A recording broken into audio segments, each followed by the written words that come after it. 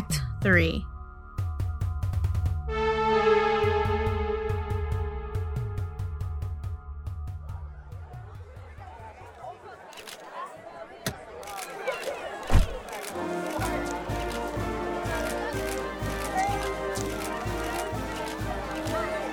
The Ides of March are come? Aye, Caesar, but not gone. Hail, Caesar! Read this schedule. Trebonius doth desire you to are read, at your best leisure, this his humble suit. Oh, Caesar, read mine first, for mine's a suit that touches Caesar nearer. Read it, great Caesar. What touches ourself shall be last served. Delay not, Caesar. Read it instantly. What is it? Is a fellow mad? Sarah, give place. What, urge you your petitions in the street? Come to the Capitol.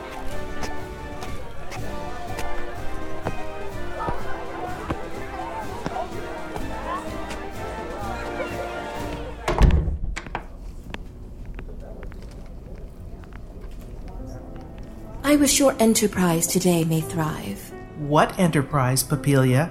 Fare you well.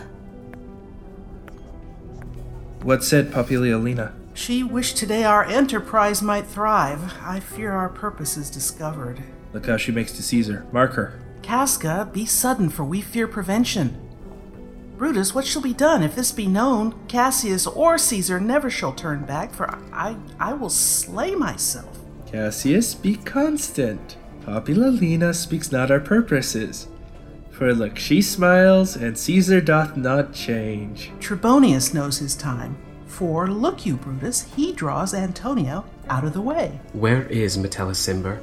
Let her go, and presently prefer her suit to Caesar. She is addressed. Press near and second her. Casca, you are the first that rears your hand. Are we all ready? What is now amiss that Caesar and his senate must redress? Most high, most mighty, and most puissant Caesar, Metellus Cimber throws before thy seat a humble heart. I must prevent thee, Cimber. These couchings and these lowly courtesies might fire the blood of ordinary men, and turn pre-ordinance and first decree into the law of children. Be not fond to think that Caesar bears such rebel blood that will be thawed from the true quality with that which melteth fools. I mean sweet words, low crooked curtsies, and base spaniel fawning. Thy brother by decree is banished. If thou dost bend and pray and fawn for him, I spurn thee like a cur out of my way. No, Caesar doth not wrong, nor without cause will he be satisfied. Is there no voice more worthy than my own, to sound more sweetly in great Caesar's ear for the repealing of my banished brother? I kiss thy hand, but not in flattery, Caesar, desiring thee that Publius Cimber may have the mediated freedom of repeal. What, Brutus? Pardon, Caesar. Caesar, pardon. As low as to thy foot doth Cassius fall to beg enfranchisement for Publius Cimber. I could be well moved if I were as you. If I could pray to move, prayers would move me. But I am constant as the northern star, of whose true fixed and resting quality there is no fellow in the firmament. The skies are painted with unnumbered sparks. They are all fire, and every one doth shine. But there's but one in all doth hold his place. So in the world, 'tis furnished well with men, and men are flesh and blood, and apprehensive. Yet in the number I do know but one that unassailable holds on his rank, unshaked of motion, and that I am he. Let me a little show it, even in this. That I was constant Cimber should be banished, and constant do remain to keep him so. O Caesar! Hence, wilt thou lift up Olympus? Great Caesar! Doth not Brutus bootless kneel? Speak, hands, for me!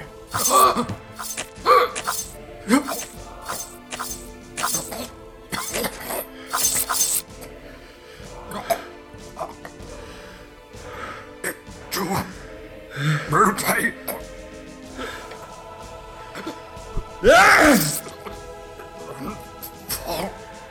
Caesar!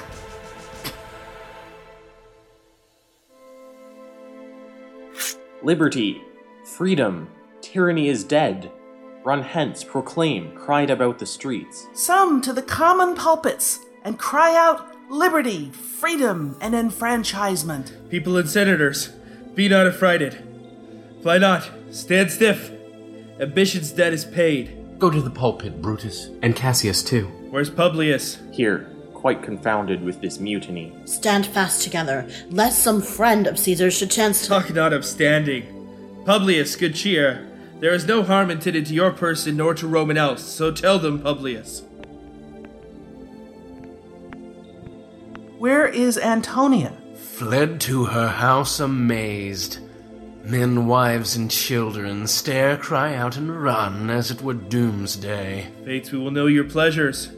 That we die, we know. 'Tis but the time and drawing days out that men stand upon. Why, he that cuts off 20 years of life cuts off so many years of fearing death. Grant that, and then death is a benefit. So we are Caesar's friends that have abridged his time of fearing death.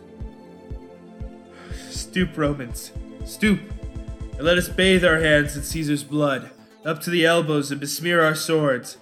Then walk we forth even to the marketplace, or waving our red weapons o'er our heads. Let us all cry, peace, freedom, and liberty. Stoop then and wash. How many ages hence shall this, our lofty scene, be acted over in states unborn and accents yet unknown? How many times shall Caesar bleed in sport, that now on Pompey's basis lies long, no worthier than the dust? So oft as that shall be, so often shall the not of us be called the men that gave their country liberty. What? Shall we forth? Aye, every man away! Brutus shall lead, and we will grace his heels with the most boldest and best hearts of Rome. Soft, who comes here? A friend of Antony's? Thus, Brutus, did my master bid me kneel. Thus did Antonia bid me fall down, and being prostrate, thus he bade me say, Brutus is noble, wise, valiant, and honest. Caesar was mighty, bold, royal, and loving. Say, I love Brutus, and I honor him. Say, I feared Caesar, honored him, and loved him. If Brutus will vouchsafe that Antony may safely come to him, and be resolved how Caesar hath deserved to lie in death, Antonia shall not love Caesar dead so well as Brutus living, but will follow the fortunes and affairs of noble Brutus through the hazards of this untrod state with all true faith. So says my mistress Antony. Thy mistress is a wise and valiant Roman. I never thought her worse. Tell her, so please her come unto this place, she shall be satisfied, and by my honor depart untouched. I'll fetch her presently. I know that we shall have her well to friend. I wish we may, but yet have I a mind that fears her much, and my misgiving still falls shrewdly to the purpose. But here comes Antony. Welcome, Antonia. Mighty Caesar, dost thou lie so low? Are all thy conquests, glories, triumphs, spoils shrunk to this little measure? Fare thee well. I know not, gentlemen, what you intend. Who else must be let blood? Who else is rank? If I myself, there is no hour so fit as Caesar's death hour, nor no instrument of half that worth as those your swords, made rich with the most noble blood of all this world. I do beseech ye, if you bear me hard, now, whilst your purpled hands do reek and smoke, fulfill your pleasure. Live 1,000 years, I shall not find myself so apt to die. No place will please me so, no mean of death, as here by Caesar, and by you cut off, the choice and master spirits of this age. Oh, Antony, beg not your death of us. Though now we must appear bloody and cruel, as by our hands and this our present act you see we do. Yet see you but our hands and this the bleeding business they have done. Our hearts you see not. They are pitiful, and pity to the general wrong of Rome. As fire drives out fire, so pity, pity hath done this deed on Caesar. For your part, to you our swords have led in points, Antonia. Our arms in strength of malice, and our hearts of brother's temper, do receive you with all kind love, good thoughts, and reverence. Your voice shall be as strong as any man's in the disposing of new dignities. Only be patient till we have appeased the multitude, beside themselves with fear, and then we will deliver you the cause why I, that did love Caesar when I struck him, have thus proceeded. I doubt not of your wisdom. Let each one render me his bloody hand. First, Marcus Brutus will I shake with you. Next, Gaia Cassius, do I take your hand. Now, Decius Brutus, yours. Now yours, Metella. Yours, Senna. And my valiant Casca, yours. Though last, not last in love, yours, good Trebonius. Gentle ones all. Alas, what shall I say? My credit now stands on such slippery ground that one of two bad ways you must conceit me, either a coward or a flatterer. That I did love thee, Caesar. Oh, 'tis true. If then thy spirit look upon us now, shall it not grieve thee dearer than thy death, to see thy Anthony making his peace, shaking the bloody fingers of thy foes most noble in the presence of thy corse? Had I as many eyes as thou hast wounds, weeping as fast as they stream forth thy blood, it would become me better than to close in terms of friendship with thine enemies. Pardon me, Julius. Here was thou bade, brave heart. Here didst thou fall, and here thy hunters stand, signed in thy spoil and crimsoned in thy lethe. O world, thou wast the force to this heart, and this, indeed, O world, the heart of thee. How like a deer strucken by many princes dost thou here lie. Antonia. Pardon me, Gaia Cassius. The enemies of Caesar shall say this. Then, in a friend, it is called modesty. I blame you not for praising Caesar so, but what compact mean you to have with us? Will you be pricked in number of our friends, or shall we on and not depend on you? Therefore I took your hands, but was indeed swayed from the point by looking down on Caesar. Friends, am I with you all and love you all, upon this hope that you shall give me reasons why and wherein Caesar was dangerous. Or else were this a savage spectacle.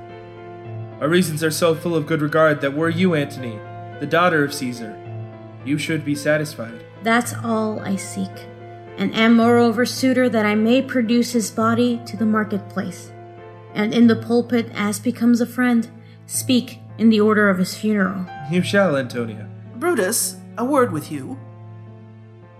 You know not what you do. Do not consent that Antonius speak in his funeral. Know you how much the people may be moved by that which she will utter? By your pardon, I will myself into the pulpit first and show the reason of our Caesar's death. When Antony shall speak, I will protest she speaks by leave and by permission, and that we are contented Caesar shall have all true rights and lawful ceremonies. It shall advantage more than do us wrong. I know not what may fall. I like it not. Antonia, here, take you Caesar's body. You shall not in your funeral speech blame us, but speak all good you can devise for Caesar, and say you do it by our permission. Else shall you not have any hand at all about his funeral. And ye shall speak in the same pulpit whereto I am going after my speech is ended. Be it so. I do desire no more. Prepare the body then, and follow us.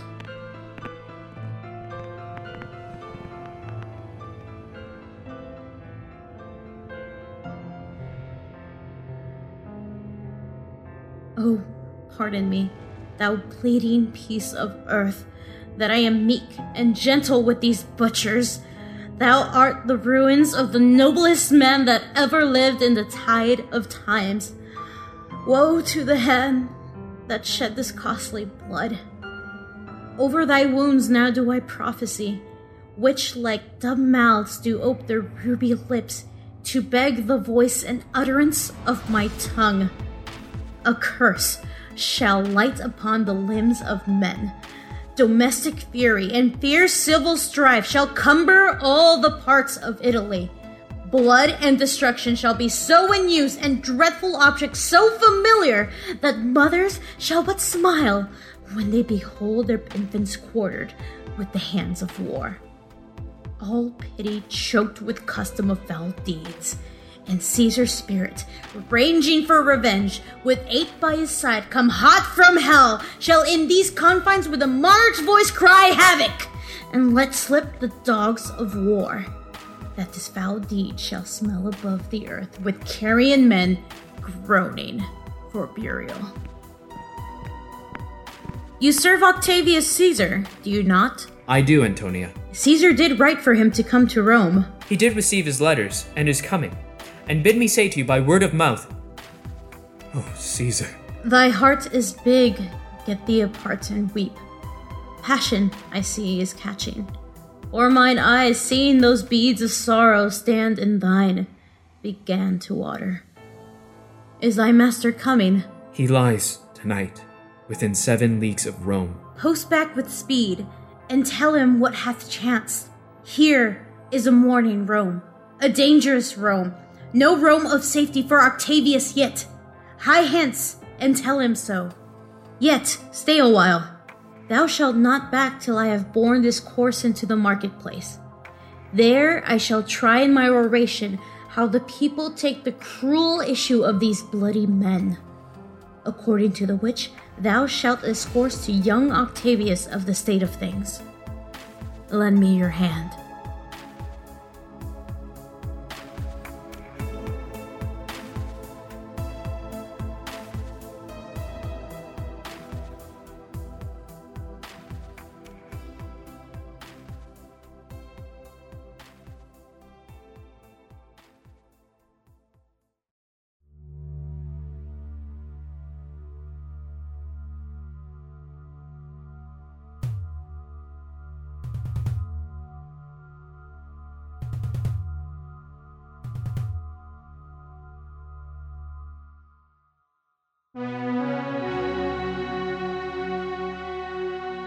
The Pendant Shakespeare, also known as the Wild Bill Variety Show.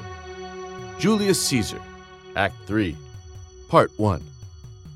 Featuring the voice talents of Colin Kelly as Brutus, Anna Rodriguez as Antony, Marty Bringle as Cassius, Jason R. Wallace as Caesar, Julius Cho as the Servant, Andrew Val as Decius Brutus, Alexander McTavish as Cinna, Melissa A. Bartell as Metella Cimber, Phil Dawson as Artemidorus, Nani Brennan as Popilia, Richard Casto as Casca, Christopher Gilstrap as Trebonius, Landon Bell as Publius, and Vincent Morrison as the Soothsayer. Written by William Shakespeare, adapted for audio by Colin Kelly, directed by Landon Bell. Music by Zero Project of zero-project.gr. Additional music by the United States Army Band Pershing's Own and Landon Bell of soundcloud.com/Landon Bell. Produced by Pendant Productions.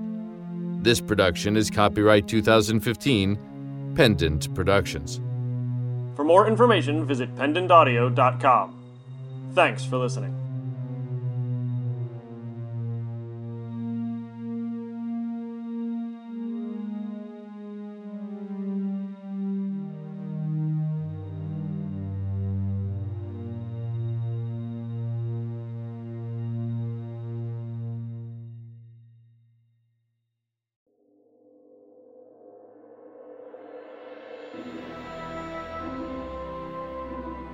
We will be satisfied!